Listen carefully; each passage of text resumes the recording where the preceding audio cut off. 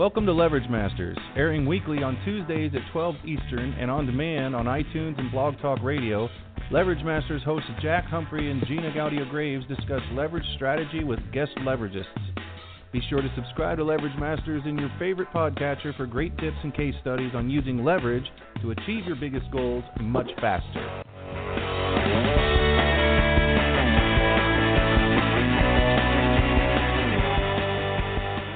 Well, welcome everyone to another episode of Leverage Masters. I am your co-host, Gina Gaudio-Graves, the co-founder of TheLeveragists.com and Divisio.com, the all-new affiliate network for people doing good in the world. We have my co-host and all-around partner in crime, Jack Humphrey, joining us today. Hello, Jack. Hello. I'm glad you're back with us after a fun week of being super mega sick. Welcome back. Well, super mega sick and literally back from the dead 4 times. Yes, literally. So we're very, very lucky and happy to have you back. I am very glad to be back as well, Jack. It's amazing how much that takes out of a person. Holy cow. You know, I didn't realize how much effort. How much death takes out of you? Yeah, it really does. I mean, just simple things. Empty the dishwasher. Oh, my God, I'm out of breath. It's goofy. I think that you need to tell the story you told me about what the nurses reported to you when you gained consciousness throughout the week, because I think that's just funny. The mind of a leveragist. Well, the entire thing was an example of Leveragina, wasn't it? Yeah. I mean, let's start right from the very start. I get deathly ill at 5:15 in the morning. I make it as far as the bathroom, sit down on the toilet, and now I am so sick I cannot get up. So, okay, I'm thinking like Gina does. And first I'm going to call my helper in the next building, see if she can help me. Nope, can't find the phone number because I can't see straight. Okay, so we better call the ambulance then. So I go to call the ambulance. I can't dial 911. That's how sick I was. So what would a leveragist do in that situation, Jack? Actually, I have no idea what I would do, what I would think. I remember that you said that you knew someone was about to call you, as they do every morning. Every morning at 7 a.m., my mother calls me to wake me up because I have a tendency to sleep through alarm clocks, but I don't sleep through my phone. So I knew Mom was going to be calling by 7 o'clock. I just had to maintain consciousness until she did. And that's exactly how I got the ambulance call, because by the time Mom called, there was no way I could do anything at that point. So Mom, from Chicago, called the EMTs in Fort Myers. They come, they take me to the hospital. Now, I am completely and totally out of consciousness by the time I get there. I can't give them any kind of history at all. Lucky for me, word had gotten to my aunt and uncle, who also live in Naples, and my aunt and uncle showed up in the ER within a few minutes of my arrival, I think. I was completely out of it. And my aunt went through my phone to find the doctor and called the doctor to get the whole background for them. Again, another example of leverage, isn't it? Yeah. So throughout the week, I don't remember a whole lot before Thursday. I remember little itty-bitty pieces of it. So the nurses were constantly having to apprise me of what was going on because I had no clue. Which part of the story are you referring to that you wanted me to tell, Jack? Because it's a long story. What the nurses reported to you as to your leverage mind going even in an unconscious state. Well, silly me, I wake up and I start talking about stuff that the nurses are like, huh? I'm literally thinking about work and talking about work while totally out of it with the nurses. And the nurses keep asking me questions about this and that and this person and that person. It was really funny. By the time I gained consciousness totally on Friday, the nurses are like, what is it that you do for a living?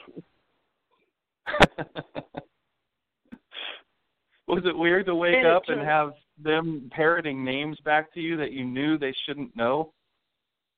It really was. Very weird. And as they did, it was actually really good because I really didn't remember what I had been dreaming about while totally out of it until they started mentioning names and things and whatnot. And it turns out that my unconscious brain was sitting here working on strategies for me and ideas for my business that there was no way in hell I would have come up with without being in an unconscious state. Now that's just cool. Leverage in your sleep. There's another... Leverage in my sleep. There's another guide that has to come out now. Well, although I wouldn't recommend doing it the way you did it last week. Yeah, neither do I. But that's something that I don't think enough of us recognize. Our unconscious minds as a source of leverage. So even when I'm not sick and dying, I'm using that unconscious mind to come up with all the leverage strategies that I come up with. And usually what that looks like is I'm playing a mindless strategy game like solitaire, for example. And just the mere action of playing solitaire, when I've done it for a half hour, 45 minutes, all I have to do is set my intention before I do it. My intention is solve this problem. I then go and do a mindless activity like playing solitaire. It's an unconscious competence for me. And within a very short period of time, the answer came to me. I didn't have to go and force it and figure it out. Does that ever happen to you too, Jack? Yeah. If I remember to, task my mind for those things, and the way I do it is in meditation, I'll just ask questions. What's this? What's the next thing? What do we need to do to figure out this?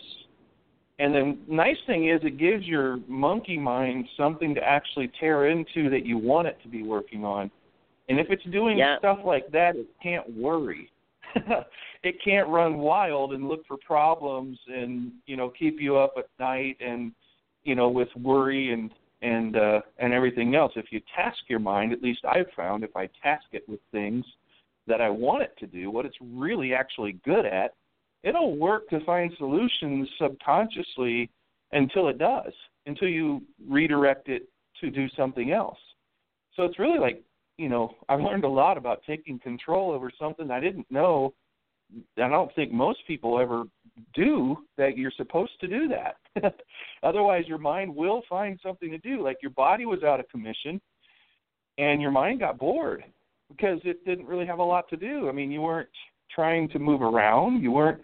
It really didn't, so what does it do? It starts thinking about business and work and leverage. And well, I spent some time the last couple of days, Jack, thinking about why is it that did happen in the first place, because it just seemed so out of the ordinary, and I figured out why it did happen. The key is in what I said a few minutes before you started talking. The key is in setting the intention. When I first realized I was in big trouble in the bathroom Saturday morning, I knew that I had to find a way to stay conscious until Mom called. So I actually set an intention to actually sit there thinking about some of the things that were going on in work to help me stay conscious for 7 o'clock to come. And just because I stopped and Mom called didn't mean that my monkey brain stopped working. I was still fairly out of it at that point. I was out of it for almost a full week. So what's my brain do? My brain just kept working on it. It's crazy.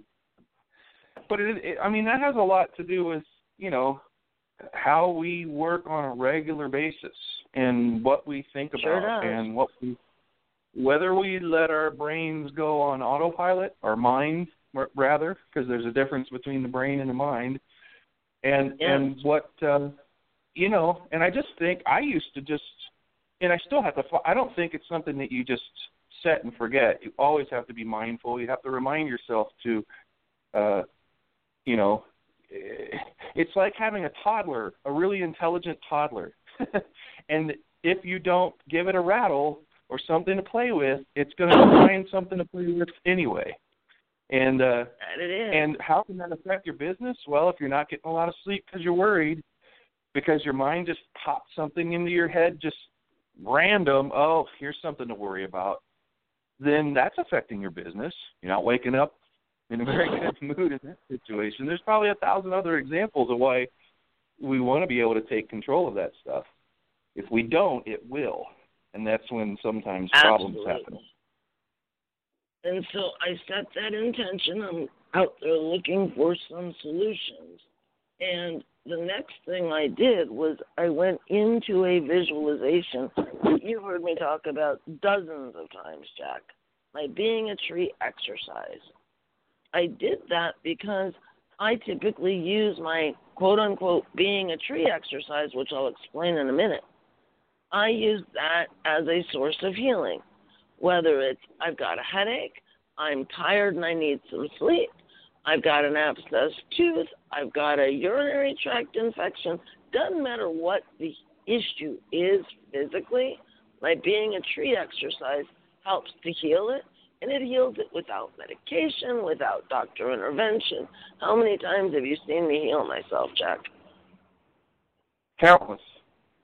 It's a constant. It's not a time thing. It's just a constant thing. It's just keeping yourself well as much as it is healing yourself from some affliction. Because I can't imagine how many things you haven't gotten and how many times you haven't gotten sick. We never think about that. We only really think about health and wellness when we get sick. But I can't imagine how many times you've skirted health issues just because of your tree exercise and your mindfulness. Well, and I really believe that last week I would have been dead had I not started my being a tree exercise with the intention of healing myself. I truly believe that. Yeah. No doubt. Well, science is backing you up nowadays on this. I mean, it's funny that we have in all of our hospitals some really radical science. I mean, some of it came from our, space exploration and just crazy amounts of technology. And yet how little we understand about, before you use that machine or before you do this or before you do that, have you done anything for the person who's able to do an awful lot for themselves? We're designed to heal. I mean, and unless it's a trauma case, and somebody's going to bleed out, there's a lot of times when I think that, people don't know that you can just set your body, get squared away and go into healing mode, and your body will prioritize what it needs to do. I mean, there's actual studies on this, and people are really getting into it, and it's starting to try to bleed into Western medicine. But whether it does or not, my advice is if anybody is completely on a Western medicine track and you haven't explored any of this stuff, it can't hurt. It's not a religion. It's not, going to completely destroy your belief system, although some of the things that you believe now might be altered a bit. I agree with that. Yeah, or you can completely drop it. But, it's crazy how much that people fight for health care in this country, in our country, and in all all countries have a problem to some degree with their health care. But we and I wonder what people are fighting for.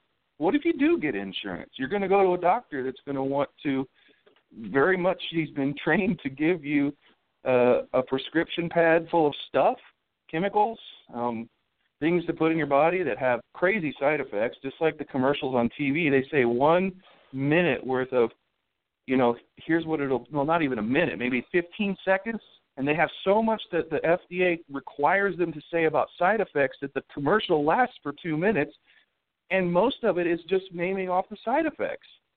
And you can't even remember at the end of that what the thing was for in the first place by the time you get done with the commercial.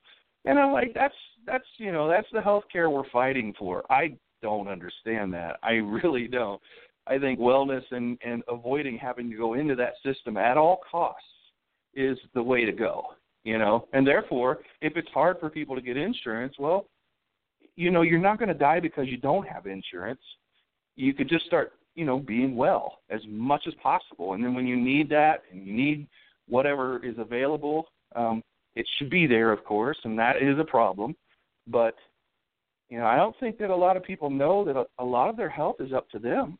We just dump it off to these other people, doctors and nurses and everybody else, and trust implicitly in what they have to say and do. Now, you are a good example of somebody who doesn't do that, you use leverage everywhere. You're trying to figure out what your best care is, and you know that you are a full 100% participant in the decisions. You could have, and they wanted to run you out of that hospital with all kinds of marching orders to go see this specialist and that specialist and get on this drug and do this program. What was your reaction to all of that? Well, I am so blessed, Jack, in that my primary health care provider is an integrative practitioner. And even though he did not have privileges at the hospital that I was at, he was in full communication with the hospital several times a day, every day that I was there. And he was insisting that they take a more integrative approach and that they not do exactly what you just described. So they were not allowed to provide me with all of these marching orders for all of these things that I was supposed to go and do. Dr. Yang would not have allowed that to happen, which is awesome. If you ask me, that's the way healthcare should work in my world. There really is a brain-body connection. And if you can understand that brain-body connection, you really can use your mind and your brain to heal your body better than any physician or any medication ever could. It's really a powerful tool.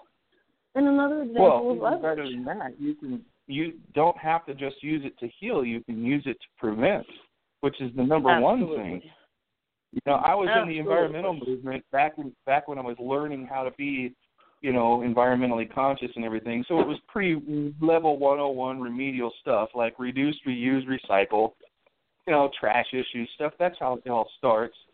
And my biggest thing then was like, why are we on the third R? We're on recycle. We've completely forgotten about the reduce part, and all I saw was a bunch of people wasting because of the third R, which is recycle. As long as I'm recycling, I can produce and waste and, all kinds of stuff because it's being recycled, right?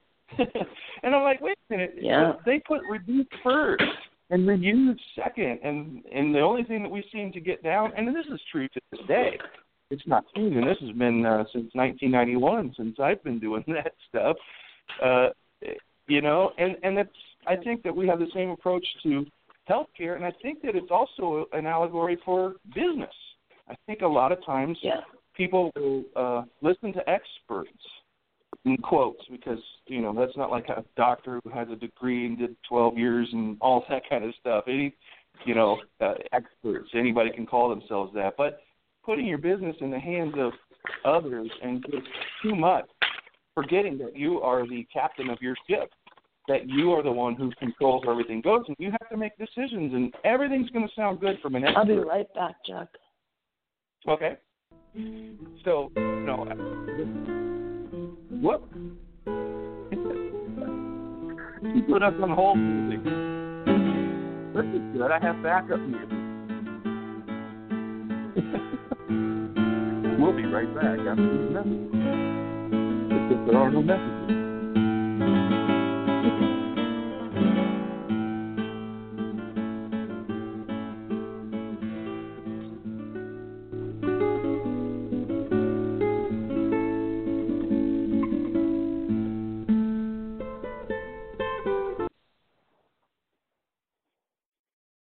I'm so sorry, Jack. The hospital was calling to check up on me. That's all right. We were listening to hold music. Oh, no. I'm so sorry. I don't know how that happened. Neither do I. That's pretty funny. I was saying that I think a lot, don't you agree that we see a lot of clients that don't know that they're supposed to be taking the lead in their business the way that we talk about, healing ourselves and preventing and doing, wellness programs and stuff for our bodies, but there's also that with your business. And a lot of people... There's a really good example of that. Yeah, go for it. A really good example of that. So there are two people that I have done what I call VIP Power Days with in the last 8 months that are getting way better results than anybody else I have ever done a Power Day with. Want to know what the difference is in their business? In their Power Day versus the others, Jack? Exactly what you're talking about. They didn't rely on Gina to do the driving. They took the lead in both preparing for their Power Days so that they could give me the ammunition I needed to guide them better. And then once I did guide them better, they actually applied what it was I taught them to do. And holy crap, what a difference in their results. One of them, his name is Ron Harvey. How hugely different is Ron as opposed to almost anyone else we've worked with the last 3 years?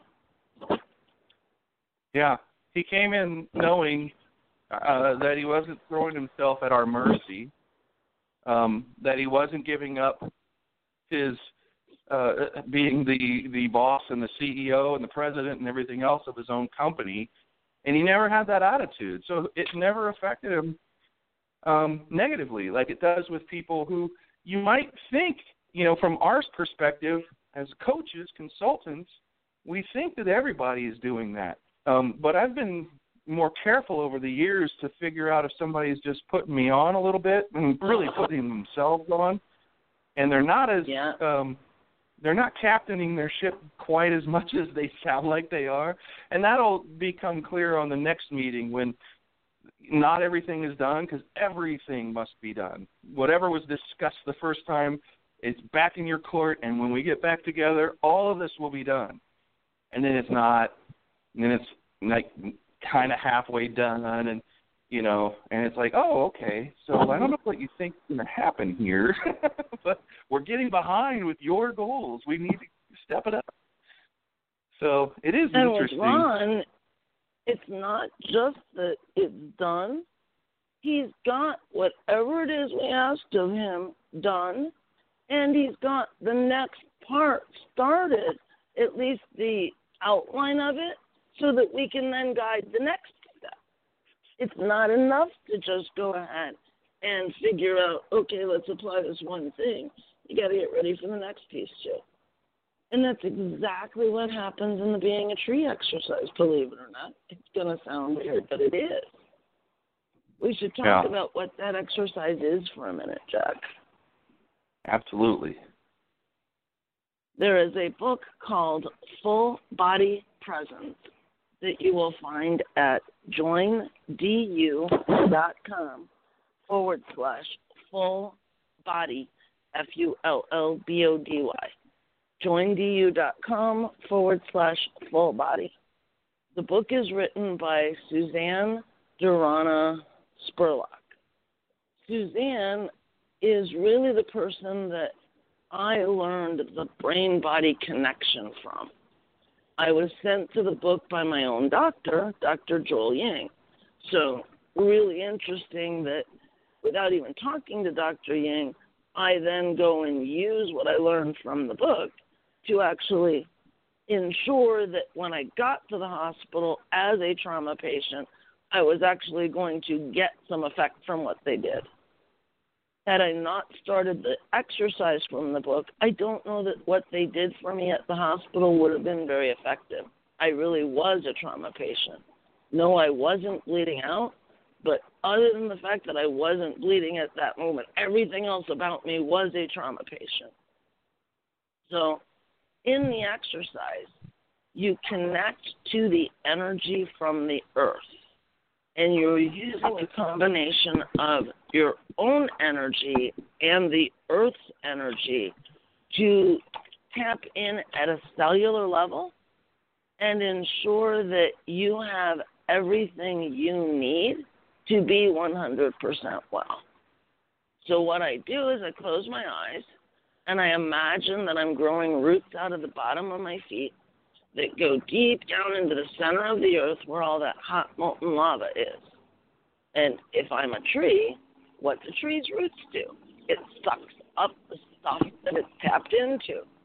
Well, in this case, you're tapping into all that hot molten lava and its energies and sucking it up through your roots, into your feet, up your legs, up your torso.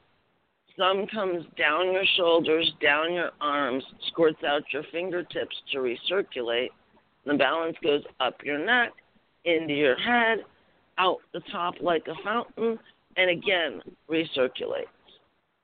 You've got to really feel the flow of energy throughout your body at a cellular level. So the first couple times you're pulling that energy through, it's enough to just get the flow of energy. That's all you're looking for, is the feeling of flow. Once you've got it locked in, next you're actually going to use that energy. So in step 2, imagine that the energies flowing through you are now sticky. They're so sticky that they allow all the toxins, the waste, the ickiness in your body cells to attach to the energy so that as it flows through and out, all the toxins and the waste and inflamed cells and all that other crap sticks to the energy leaving your body, and it all gets removed. So you're going to need to feel that flow for several times through in order to remove all the crap that's in you. Once you're sure you've gotten it all removed, the next thing you do is reverse the polarity of the energy. Now, instead of the energy passing through you being sticky, your cells become sticky. At this point, as your cells are sticky, it's pulling that energy in at a cellular level so that it's replacing all those holes that were left with that highly, highly energized molten lava that you're pulling through you. And you want to feel that flow several times, enough so that all of the empty spaces that were left behind are all now filled in with highly energized stuff. Does that make sense, Jack? Yeah, and what you're describing is just classic visualization, which has been studied. I mean, you have a and the thing is, the reason that you are so detailed about it is that level of detail is a really tweaked out visualization. If you're going to do a visualization, it should have the level of detail that your brain can't tell the difference between whether it's actually happening to you or you're just thinking about it. And so, and that's not an easy thing to do. That's something you have to practice. But if you guys want to hear, something exactly related to that, if you've ever heard about the monks who would go to meditate in caves at, 10, 12, 13,000 feet up in the mountains in the freezing cold, and they take off their shirts and they put wet sheets on them. You can find this on the internet, and it's even been proven on Snopes and other things because people can't believe it. But it's been completely, and it was studied at Harvard in 1981 about monks being able to raise their body temperature with nothing other than meditation and being half naked in an ice cave with a wet sheet. And you can see, if you find a video of it, you can see steam coming off of that sheet. Now, you would think that guy is going to go hypothermic pretty darn quick. Just taking your shirt off and going 13,000 feet up in the air in the ice would do that. And then wrapping a wet sheet around you would, by the end of, I don't know how long it takes them, but, let's say a couple of hours, the sheets are dry. They now only build up enough heat to heat their bodies up. And stay warm and not go hypothermic, they actually dry the sheets. They have extra heat left over to dry a wet sheet at altitude in a cave of ice. Well, here's how effective that is, Jack. When I first realized I was in trouble, I was pretty sure that my body temperature was between 105 and 106. And because it was so high, that's why I'm now out of it and somewhat delirious. So I knew I had to reduce my body temperature quickly. Yes, I did remove most of my clothes. I had half of a T-shirt left on when I was done. But that by itself was not going to reduce my body temperature enough to make my brain function again. So as I was doing this exercise, pulling the energy through me, I imagined that energy was ice cold, literally 32 degrees. I wanted cold energy, not hot energy, flowing through me so that it could reduce my temperature quickly. When the EMTs got here at 7:45, Jack, my body temperature was only 92.4 degrees, and they put me into heated blankets. You did too good. I did way too good. But that's part of what saved my life. And the doctors have said that since. It's part of what saved my life. Do you think that this stuff could translate? I mean, everybody's listening is going to recall everything they've ever heard from Tony Robbins and everybody else about visualizing for outside, external things. I mean, okay, if you can even come to a degree of belief of what we've just been talking about when it comes to how your body and mind can work together to affect massive change for the better, to protect yourself, to heal yourself, okay, I mean, that's a lot to swallow for some people.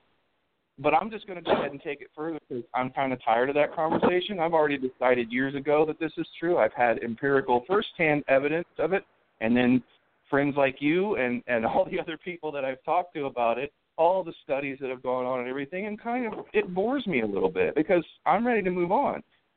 So I'm ready to talk about things like what happens when we do this kind of visualization to our external surroundings, like our businesses, like visualization and how it helps us to leverage the right new business partner or joint venture partner or something else really, really cool for our business.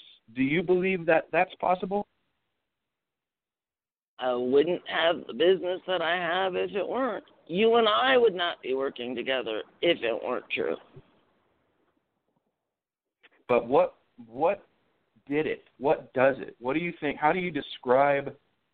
It's like breathing to you, but try to describe breathing now for everybody listening. What is it? What is the effect? How do you do it? Why are you successful at it? Number one, you must fully believe it. It's not enough to just say, okay, well, I know Gina can do it. That's not enough. It must be a belief that not only can Gina do it, it is the truth.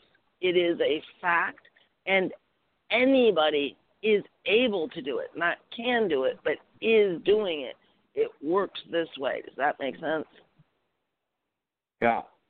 Well, and, I've heard you say that before, and in times of doubt, I've heard the little voice in my head say, okay, but I don't think I do believe it. So, and what I found what I was doing right at that moment was I was thinking a little bit too much monkey brain. My monkey brain, your monkey brain's not going to believe anything. It doesn't believe anything ever, at all, ever, except what it can see, touch, taste, feel, hear, and that's it. So, when you get into discussions like this, monkey brain is always going to fool you into thinking that you don't believe something. But what I found out is there's two people in every person. There's the conscious being that walks around and has a body, and then there is where we came from, our source, the person who actually, or the thing, the entity that actually notices yourself thinking. Who's that? Who notices when you, come up with a thought? Who reacts to that? And can you see that person and all those things? So, you got to get into Buddhism and Zen and all that kind of stuff to understand that. But the point was, I already knew the truth. I did know the truth. I knew it when I heard it. Deep, deep, deep inside, you know truth when you hear it. There's things that just hit you in the gut, so to speak. And so what Gina was just saying is true, but you have to reference the right part of your being. And if you're referencing the monkey part, you're never going to believe anything anybody ever tells you about you can do it, you can be president, you can do this and that and this and that. The monkey brain, if that's who you're listening to and you don't know that you are, you have to really, I had to do a lot of meditation before I figured out the difference between the two things and that there even was one in the first place. And so you guys listening, there's part of you that already believes deep down, and I know this to be true because we're all exactly the same on this level. It doesn't matter where you came from, what kind of programming you have, what sex or race or anything that you are, you're a human being first, and this is a human gut-level, instinctual, hell yes, I totally get that. But you have to be listening to the right channel. And if you're not, you're going, oh, these guys are a bunch of woo-woos, and, let's get out of here. This isn't helping at all, and let's go pay attention to the physical world. Maybe go buy something and make ourselves feel better. The physical world. So easy to fall back on that stuff. But if you really give it some time and you really think about it and meditate, and if you're not meditating yet, I highly, highly recommend 20 minutes a day at minimum. It will change your life. I swear to you, it will change your life. And ask anybody who does it, and they'll say exactly the same thing. Nobody ever does meditation and comes, if they really did it, comes back and says, oh, that was a crock, that was worthless, that didn't do anything for me. Nobody ever says that. So there's got to be something to it, right? And then you start to find out who that person is, who that being, that entity is that's inside you, that drives you, that keeps your heart beating. What's up with that? Your brain can't keep up with all of this stuff, not by itself. And, it's just amazing. So I totally believe that, visualization, you can go to any of your gurus, and they all talk about visualization. You can go to the Olympics, and you can see people just before their great big, they've been building up for this for 4 years in the pool, swimming, miles and miles and miles a day, eating 10,000 calories a day because they burn so much, working their butts off for one goal that might only last about a minute and a half, depending on the size of the race. And those guys are hardcore into visualization. Before their matches, when they're getting massages, they have their headphones on, and they are exactly every single stroke from when they jump off the edge, off the block, to when they flip at the turn, to when they, every single stroke, they're visualizing. And those guys, like Phelps, will swear up and down to the value of visualization externally, helping them win races, the biggest races of all time in human history, every 4 years. And they spend a considerable amount of time on visualization. And in every sport you can imagine, coaches are using that same technique to get kids in grade and high school to visualize their track meets, visualize their football games, visualize their pitches on the mound.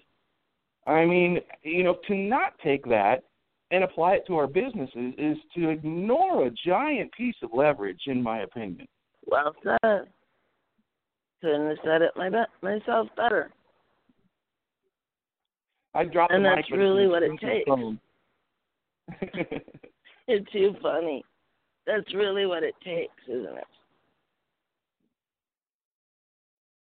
Yeah, I think you gotta get. Well, I was just going to say, I think it's really weird. I watch myself fall into, patterns and act like I didn't learn stuff like this. Like I'd never heard it before.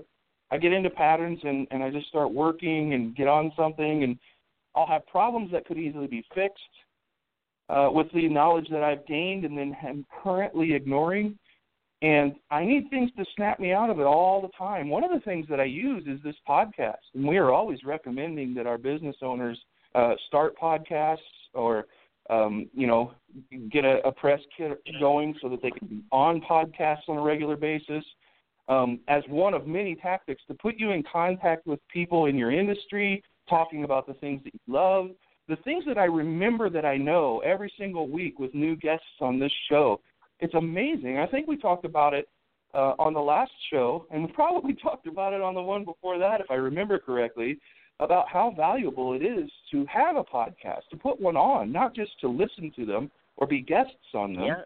Yeah. We've talked about the leverage of people being on, your show. You can get people who are way bigger than you on your podcast who can then turn around and digitally put their arm around your shoulder saying, hey, I was just on this podcast in front of their 115,000 Facebook fans or their 50,000 Twitter fans or their own podcast or their blog or the next time they show up on another show. I've seen that happen where they get on a way bigger podcast than yours and say, I was just on this Leverage Masters podcast. It was really cool. We talked about some cool stuff. And they'll say that on the next show in front of a much bigger audience than yours.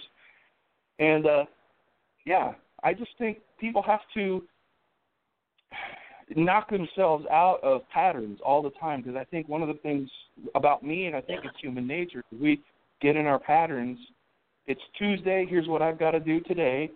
There's a pattern to that. I have to be on the show. We have a bachelor's call. We have all of these things, but it's not just Tuesday, and it's not just about those things that happen every Tuesday.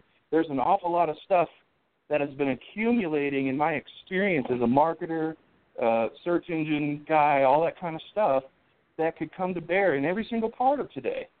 And you can't forget it. You can't allow yourself to forget it and just be guided by – it's so easy to slip into being guided by the day, guided by your calendar, guided by your list of goals.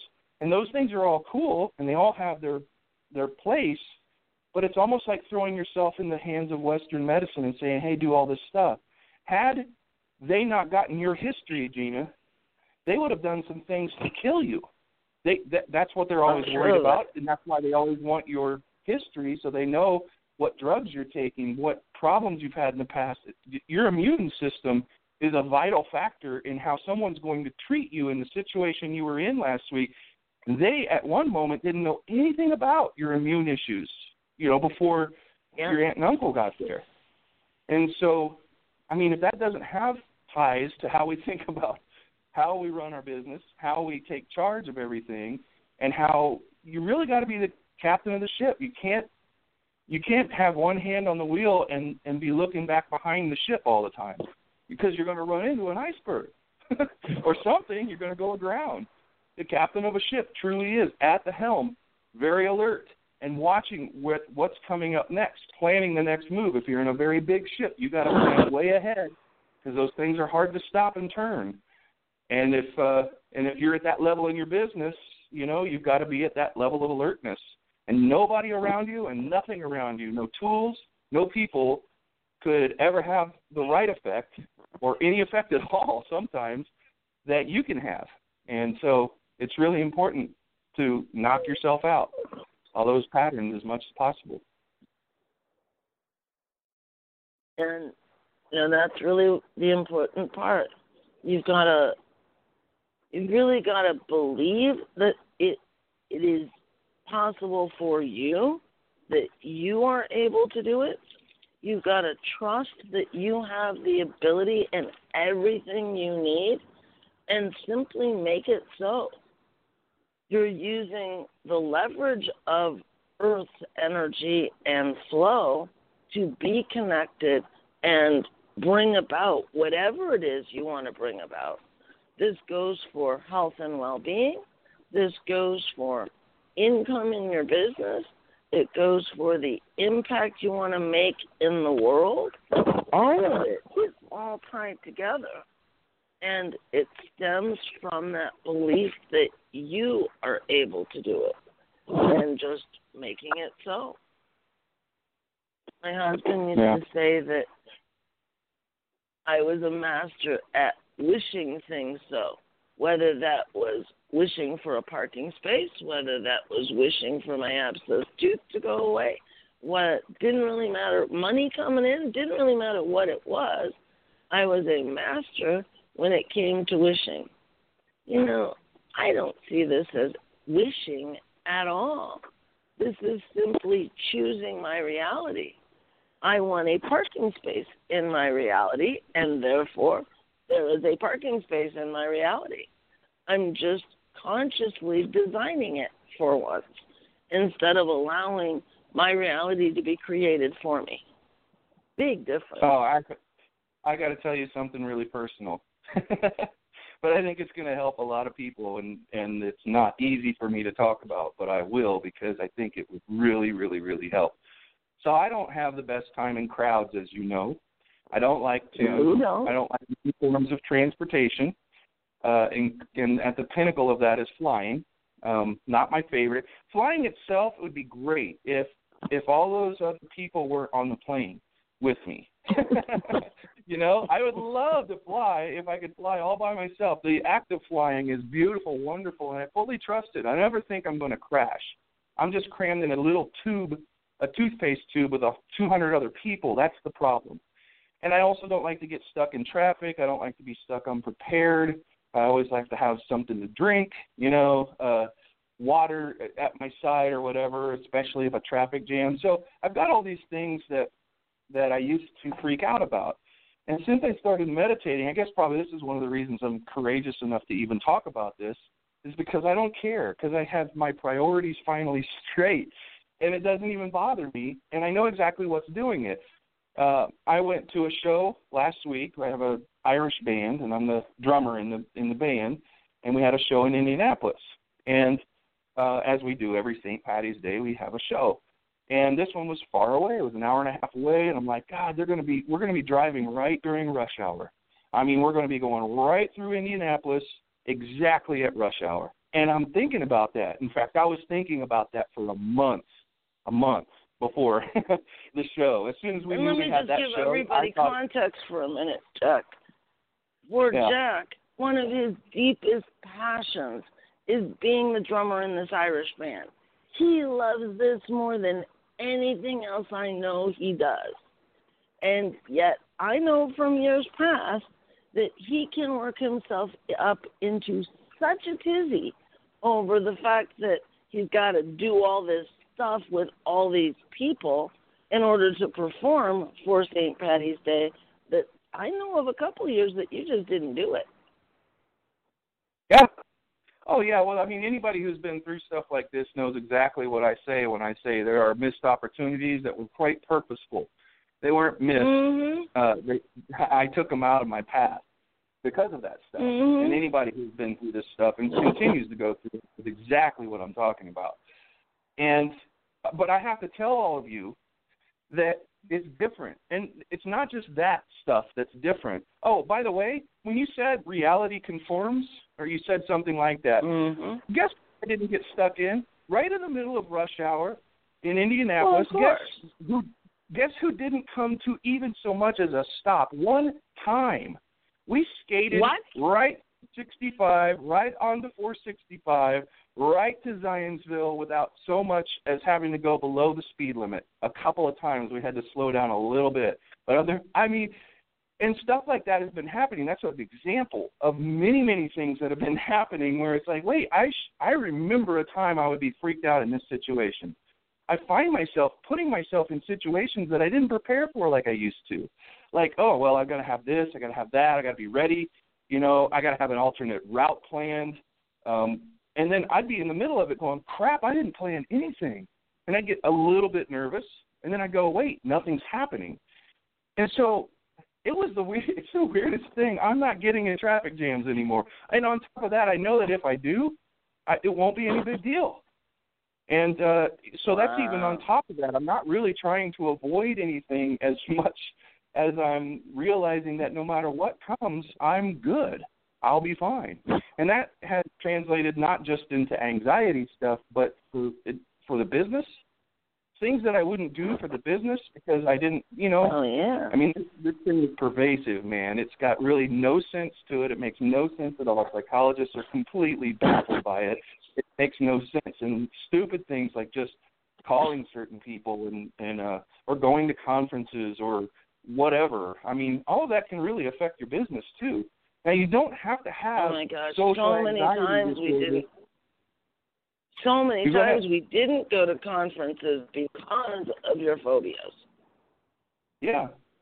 Well, it doesn't have to be a full-blown diagnosed phobia of any kind. I see now from a perspective I haven't been able to see from in 20-some-odd years. And when I'm looking around, I'm starting to pick up that people are doing this kind of stuff to themselves and their businesses. They wouldn't be diagnosed as having any kind of a phobia. They wouldn't be diagnosed Absolutely. with social anxiety or anything like that. But I'm sensitive to the signs. I lived it for so long, and I still have to be mindful of it. I don't feel like it's, just erased. But it is that mindfulness, the meditation and everything else that has gotten me to this point. I wouldn't give up mindfulness if I thought, oh, well, everything's cool now. I don't have to meditate anymore. I don't even think like that. I can't wait to meditate. I can't wait to get in that space. Right. That's all mine. And where I can even imagine myself at my worst thinking that meditation with your eyes closed, thinking about nothing, would be claustrophobic. I hate to put that idea in anybody's head who's going through this, but other than to say that's not true, and it's beautiful, and it's a wondrous place. But in some cases, when I was starting out, I'm thinking it's almost like putting yourself in a dark closet, claustrophobia. Oh, my God, and just the craziest stuff. But I see, since I'm sensitive to those kinds of things, I can tell when somebody is doing something like that, and I'm not saying, oh, man, this person's a full-on phobic this or phobia of that or whatever, but I am seeing very subtle signs of how people self-sabotage, because I was a master at it. I can self-sabotage any day of the week about any kind of issue, and even if it was about winning the lottery, if I had to be on TV and I had to have a whole bunch of people around and cameras, I would start thinking about how to win this lottery without having all that happen. No joke, that is a story in my head. It actually happened several times. I have a contingency plan for if I win the lottery, how to ditch all the cameras.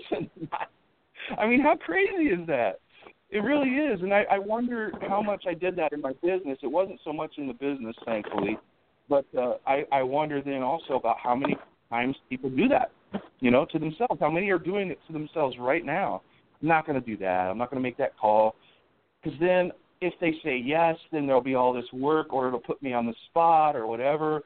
And never doubt that your mind is always working on that problem. If you tell it, if you give it those instructions, just like we started the call out with today, it will take those instructions and run with them. And if you don't give it instructions, it'll just run with whatever pops up. You have to really, I think maybe mindfulness is one of the big lessons for today, because it's saved my life. It really has. It's enriched my life in ways I never thought I would ever experience in this lifetime, based on my history and just kind of saying, well, that's who I am and that's how things are. And I always got to have a contingency plan, stay away from the crowds, make peace with it, because that's the way it's going to be for the rest of my life. And it does not have to be. You don't have to be crazy like me to have these things affect you, or have your subconscious affecting how you make decisions in business and everything else. It can be very subtle, and those little subtle things that you do, those little decisions that you make that aren't really done with a clear head, a mindfulness, are affecting your life and your business, for sure. And, that might sound really terrible if I didn't have a perfect solution for it, and it doesn't cost any money.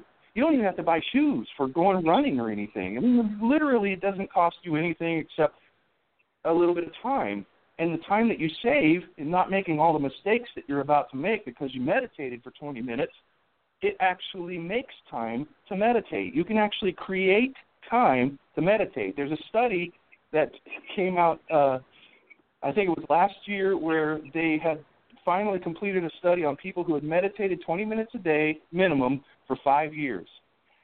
And then they calculated their chronological and biological ages. Chronologically, of course, they were 5 years older. But biologically, by all the biometrics of the way your health should be on average at 35 or 40 years old or 50 or 60 years old, the average biological age dropped by 12 years. So meditating 20 minutes a day for 5 years can give you as much as 12 years on the end of your life. Meditation actually is the only thing that mankind knows of that can create time at the end of your life and give you more of it. And so for that alone, whether it helps your business, I mean, because it does, whether it helps you personally and your health and everything else, it does, that alone right there would be reason to do it in and of itself.